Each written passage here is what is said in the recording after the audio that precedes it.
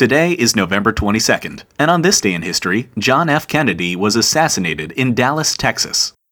In November of 1963, Kennedy, the 35th President of the United States, had embarked on a tour of Texas to raise funds for the following year's presidential campaign, as well as to meet with Democratic Party leaders.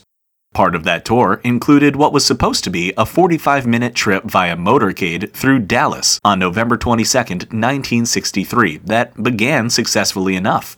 Crowds of upwards of 100,000 people lined the parade route to watch the President and First Lady, as well as the Governor of Texas, John Connally, and his wife, drive by in a Lincoln convertible.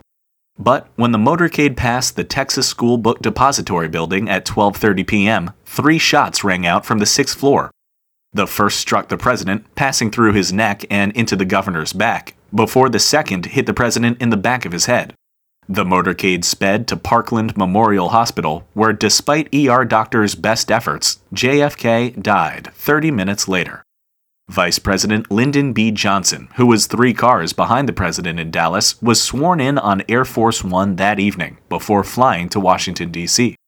The assassin, Lee Harvey Oswald, shot a policeman later that afternoon, and was arrested a little over an hour after he shot the President. Public interest in the assassination only increased when Lee Harvey Oswald was in turn shot and killed by a man named Jack Ruby as he was being transferred to Dallas County Jail.